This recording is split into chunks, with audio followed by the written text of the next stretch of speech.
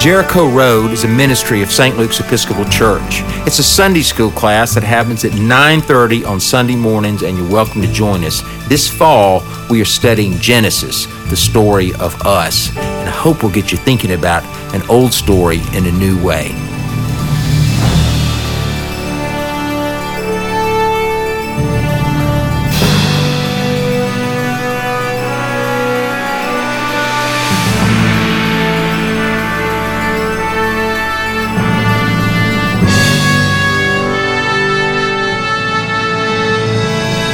For the next few weeks, we are going to be studying together the book of Genesis. I hope we will see it in a new way, because I believe that Genesis, particularly Genesis chapters 1 through 11, are among the most important passages of Scripture in our Bibles. And I like to call this Genesis the story of us.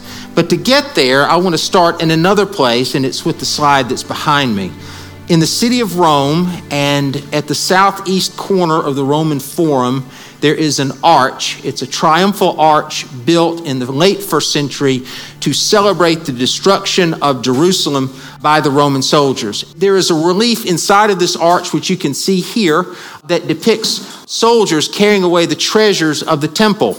It is remarkably accurate to the point that this beloved menorah is also the emblem of the modern state of Israel today, and it is a marker of what was lost in the year 70 when Roman soldiers took away everything they had within the house of God. Except they didn't. They took the gold, but they didn't take the words. And this is what our lesson will be about in the next few weeks. They took the treasures, but they didn't take the treasure. They took the money, but they didn't take the poem. So this is what I hope that we'll do together, is find out what these words mean for us and why they have more value than silver and gold. I want to read just a few words. These are the first words in the Bible. Hey, if you've got a table Bible and you want to open it up, we're going to do a little highlighting in these Bibles too for those of you at tables. So turn with me to Genesis chapter 1. It's on page 1. That should be easy to find. Okay. In the beginning, when God created the heavens and the earth was a formless void, and darkness covered the face of the deep, while a wind from God swept over the face of the waters. Then God said, "Let there be light," and there was light. And God saw that the light was good, and God separated the light from the darkness. And God called the light day, and the darkness he called night. And there was evening, and there was morning the first day. We've grown up with this story, right? We've heard it so many times, we've probably got it down in our bones. Well, let me tell you something about Genesis that you might not know. It has to do with the Hebrew language. Hebrew is a word-poor language. This is something we'll need to remember as we study this together. Hebrew is a word-poor language. What does that mean? It means that there are 8,000 Hebrew words. There are 1 million English words. Now, they're not all our words. I mean, hibachi is not our word, but we call it an English word because we use it. But there are 170,000 commonly used words by every individual speaking English. 8,000 Hebrew words versus 170,000 commonly used English words. This means that by its very nature, the Hebrew language, and by extension Genesis, is poetry. It has to be. I'll give you an example. In the beginning when God created, that's 6 words. In Hebrew, it's only 3. Bereshit, bara, Elohim. 3 words. It means beginning, create, God. That's the way the Bible begins. Beginning, create, God. There's some gaps there, right? Shades, nuance. I mean, all poetry can mean more than one thing. The word baruch actually means create, but it also means to allocate or distribute. It could even mean destroy. The words mean different things, and there's space in between. Beginning, create, God. Could mean that God created the beginning. It also means that in the beginning, when all was null and void, God created something beautiful. It could mean that the beginning is a backdrop for the story of the creation. It could mean all sorts of things. I remember when I was a minister in Decatur, I used to park next to a Baptist preacher at the hospital in the clergy parking spots. He had a big LTD, and it had a bumper sticker on the back that said, "I believe in the Big Bang Theory. God said it. Bang, it happened." Yes, he's close. I think he's close to it. I think that's right. I think that's what the poem is saying. But he also had another bumper sticker that said, "If it ain't King James, it ain't Bible." And I'm not sure about that one. Okay, this is lesson number 1. By nature, the story of Genesis is a poem. Hold that thought. Now, for those of you with table Bibles, I want you to turn to page 967. You've been on page 1. We're going to go to the very end of the Bible. We're going to go centuries later to an obscure little letter called 2 Timothy. Now, 2 Timothy claims itself to be written by Paul. Some newer scholars think that it was written by a student. It doesn't really matter for our purposes here. So way at the other end of our Bible, we have someone, Paul, or a student, who also knows the book of Genesis and uses it. All scripture is inspired by God and is useful for teaching, for reproof, for correction, for training in righteousness. And then he says some other things. Here's why I want you to look at this today. The phrase inspired by God, please highlight that in your Bibles because that's a study Bible. Inspired by God is actually a word that's only used one time in 1,000 pages of scripture. It's called theopneustos, and we translate it inspired by God. But what it really says is God breathed. All scripture is God breathed. See, St. Paul, or one of his students writing this letter, they knew the book of Genesis and they knew the story, the poem in Genesis chapter 2, where God formed a man from the earth and he breathed life into him. That's beautiful poetry, because what that means is that we're not merely hair and skin and a skeleton and blood and those sorts of things. We're not a machine, but rather we're God-breathed, and the breath of God in us, that's our hopes and our dreams and our loves and our passions and our tears and our relationships. All those are all the things that make us alive, and those are God-breathed. Well, what this letter writer came up with is because he knew the book of Genesis, he also said that these words are God-breathed. In other words, it's not merely a poem, but rather it's a poem made alive by God, and it's why we call it holy. So that's the second lesson we're going to learn, right? It's not merely a poem, but it's also a holy story about us. This is a fun fact. Yes, I made that slide. The word Bereshit, which is the first word of the Bible, the very first word of the Bible is the word beginning. We say in the beginning, but the word is beginning. Bereshit begins with the letter Bet.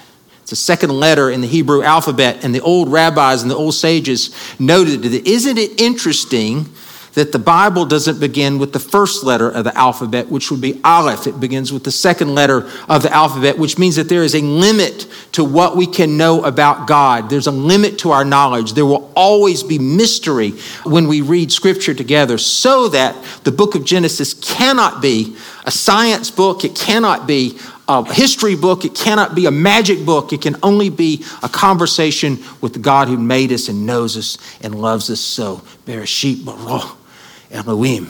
In the beginning, God created. Let's remember what we've learned so far. It's a poem. It's holy because God has breathed upon it, right? It's made alive. And third, it has more value than silver and gold. Still, that begs a question. Where'd Genesis come from and why? Well, we've got to go back to history to learn this story. That's the Babylonian lion, by the way. And in the summer of 586 BC, some 6 centuries before Jesus was born, after a 2-year siege, the Babylonian army pierced the walls of the city of Jerusalem and sacked the town. Modern archaeology reveals charred rocks to see that they pretty much destroyed everything. And like the Romans who would come later, some 5 centuries later, they also took all the treasures out of the temple and destroyed the house of God that had stood there for 400 years. It was a nightmare. The king and his army did escape the city walls. They were later captured. The king's eyes were gouged out, but not before he murdered his own children, so that would be the last thing he would remember seeing. You can read all about this in 2 Kings chapter 25, the whole sorry tale. And as if that weren't enough, they took God's people away in exile to live in a faraway land. And by the waters of Babylon, they sat and wept, the psalmist wrote. And Linda Ronstadt sang. That's okay. It's a cool song. But by the waters of Babylon, they sat and they wept when they remembered what they lost. By the waters of Babylon, they also sat and they wrote the Bible. They got busy.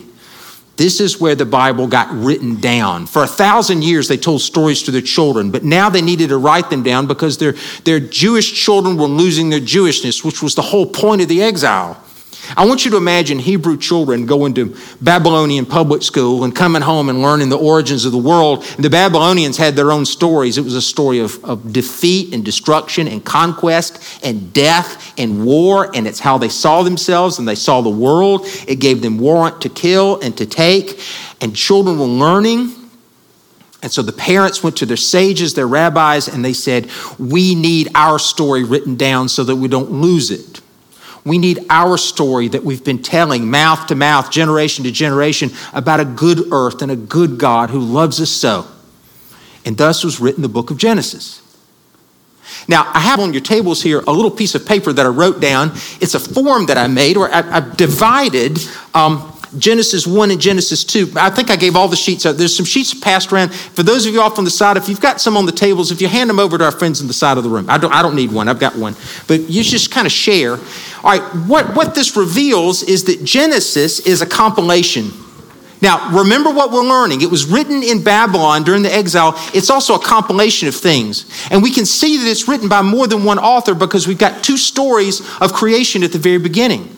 I think what we tend to do, if we think of Genesis at all, is we conflate two different stories. We put them all together in the same story, but they're actually quite different. So on the sheet, and I would love it if you just take this home and stick it in your Bible. That'd be my fantasy if you do that. But and my writing is hard to read, so I'm going to read this out to you. But Genesis 1 through chapter 2, verse 3 is the first story of Genesis, written by one author, or one group of authors. The second story is the second chapter of Genesis, written by another author. And look at how they're different. In Genesis chapter 1, humans were created 3 days after plants. Genesis chapter 2, God created man before the plants. Genesis chapter 1, men and women are created together. Genesis chapter 2, God makes man out of the dust, and then the woman comes later. Genesis chapter 1 is positive, it's optimistic. Genesis chapter 2 is pessimistic.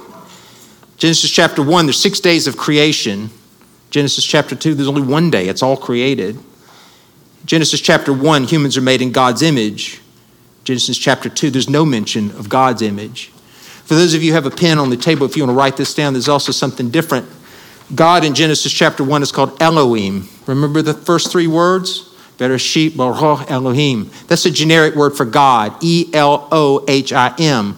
Genesis chapter 2, God has a name, Yahweh. YHWH, a word that the faithful Hebrew people won't even write or whisper. Well, the reason for this is because Genesis chapter 1 was written by their clergy. Genesis chapter 1 is intended to be a creed. It has majesty to it and rhythm to it. It's intended to set up the idea of the Sabbath. On the seventh day, God rested from his creation. When God rests, we rest. The Sabbath's a cool idea. We rest with God. We rest alongside God. God rests with us. And so Genesis chapter 1 was set up for worship. On the first day, on the second day, on the third day. The reason why they call God Elohim, these writers, is because through the first 5 books of the Bible, they wanted us to understand that God reveals his name to Moses on the mountain. And so after the revelation of his name, Yahweh, they call God Yahweh, along with a second writer, which is not writing a creed, but rather writing a drama. It's a drama of our human story. It's a drama of our failure to be who God made us to be. It's a drama of recrimination. It's a drama of sadness. And it's also a drama of grace. Genesis chapter 1 is a creed meant to be read in church. Genesis chapter 2 is a story to be told by the bedside. They're two different stories. So now what we're learning is that Genesis is not only a poem, but it's a compilation. And it's holy. Now, even though Genesis chapter 2 is a drama of the human story, Genesis chapter 1 says something very, very, very important about us. For those of you who have table Bibles, turn back to page 1. Genesis chapter 1, verse 27 says something very, very important about us. So important, as a matter of fact, that Jesus quotes it in his best sermon ever. Genesis chapter 1, verse 27 says that humankinds are made in God's image. Here's the sermon as it happens to Jesus. It's the last week of his life. The story is remembered in Matthew, Mark, and Luke. It's an important story. His enemies are closing in. Jesus' time is really very short, and they send someone to trick him. They send someone to ask him a question that will do him in once and for all. There is no escape from this question. The man walks up and he says, "Teacher," you can almost hear the hypocrisy dripping right out of his mouth. He says, "Teacher, is it lawful to pay taxes to the emperor or not?" Okay, this is a dangerous question. Is it lawful to pay taxes to the emperor or not? If Jesus says, yes, it's lawful to pay taxes, they got him. But if he says, no, you don't pay taxes, they got him. It's a no-win. It's a no-win kind of question. And Jesus knows this. He knows it's hypocritical. He knows it's a trick. And so he says to the cleric asking him the question, give me a coin. Give me a denarius. Now, temple coins, by the way, and this was the only place in the Roman Empire that let them do it. Temple coins were called aniconic. They didn't have an image on them. It didn't have a person's name. So it's highly ironic and probably a little embarrassing that the cleric had a coin with the emperor's face on it. He wasn't supposed to have that up there on the Temple Mount, but he did, revealing their hypocrisy. And to his chagrin, he hands him a coin. And then Jesus says, whose face is upon it? He says, Caesar's. Remember the story, right? Render unto Caesar the things that are Caesar's, and to God the things that are God's. Now, look, I've known this story since I was a little boy in Baptist Sunday school, and the way that I figured it means is that render unto Caesar your taxes, and then you give God money to the church. Church gets some things, and government gets some things, and just that's how it works. No, that's not what Jesus is saying. Jesus is quoting Genesis chapter 1:27 right here. It's his best sermon ever. He quotes Genesis chapter 1. What he says is, whose image is on the coin? Coins were the mass media of their day. They told you who was in charge. They told you who you belonged to. Kings even reflected the gods of their nations. They reflected the power and the might of their gods. And so the emperor's face on that coin said many, many things. And then Jesus says, who are you stamped with? Render unto Caesar the things that are Caesar's, to God the things that are God's. You see, we are a coin stamped in God's image. Who are you stamped with? You're stamped with the face of the King. All of us are made in the image of God, and it comes from the book of Genesis. And if you keep reading Genesis chapter 1, not only are we stamped with God's image, but we're also asked to do things that God does, to rule over creation. And that may sound kind of high-handed, and it may sound a little arrogant for us to be rulers. But remember, just as the king would represent their gods, we represent the creator of the cosmos, and we're asked to do what God does with his world. Love it, treat it with compassion, treat it with creativity, generativity, kindness, love. We are children of the King. And what else can we do but to reflect the King's glory and presence in his world? And this is what the poem's about. I have my own story. Had a soup kitchen when I was a young man before I went to seminary. I was so proud of myself. I'd take an hour off from work and I'd go over to a poor part of Montgomery, and people lined out the door. People gave me food. I would have these big cans, big industrial cans of green beans and peas and slices of ham, stuff like that. Whatever people would give me, we'd heat it up, serve it out. Hungry men and women were around the corner eating that food. I was so proud of myself. I shouldn't have been. I had a roll of paper towels up on the steam table that people use for napkins. I didn't think to get people to give me cutlery. I just had some plastic forks, and then they could just tear off a paper towel. And of course, we know in some restaurants that's fashionable. But I had a roll of paper towels for them, and I'm serving out food, and this very dirty man, not clean person, very poor person. I don't know if he was homeless or not, but I'm going to tell you he was an angel. He looked me in the eyes and he said, "Really? No napkins?" I mean, really, you know what I'm saying? You're going to give me food, you're going to feel good about yourself, boy, and you're not going to give me a napkin to wipe my mouth? You're not going to give me a napkin? You're not going to give me the dignity of having a napkin? I've never forgot it. I was stunned. I was ashamed. I went out and got napkins.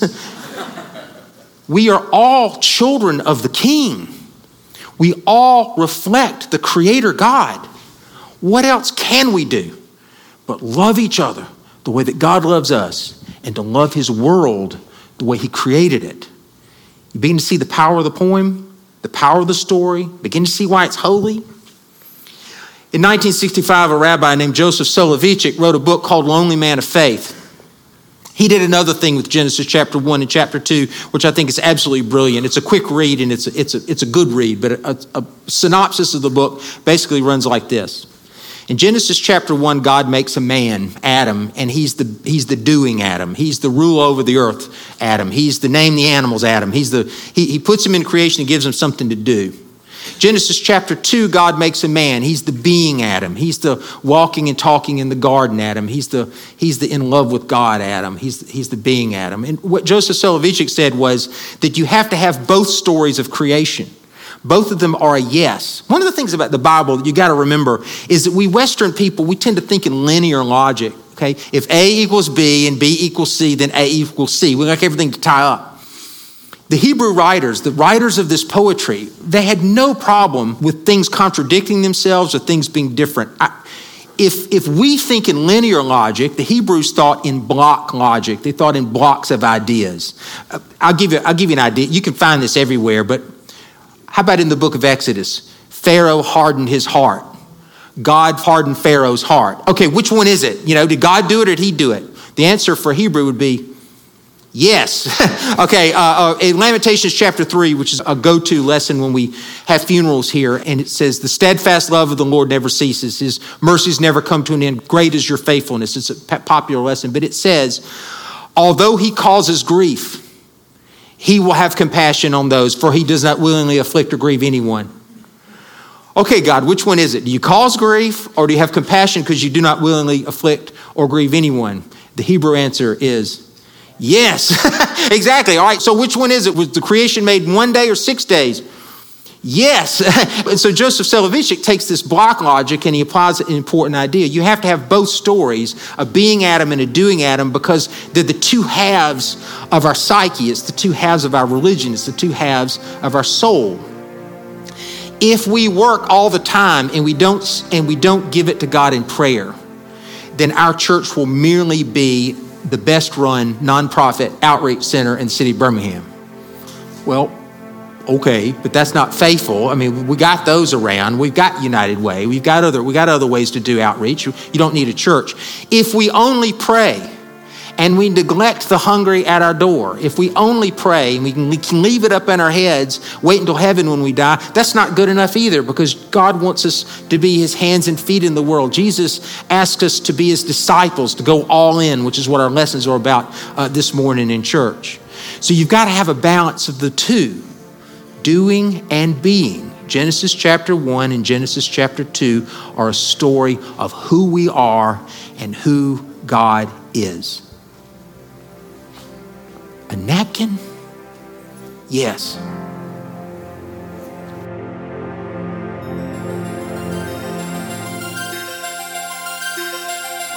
Our mission is to be an open, inviting and serving community in which Jesus Christ is the center of our life, and the gospel is modeled and proclaimed in word and sacrament. Good job. I was like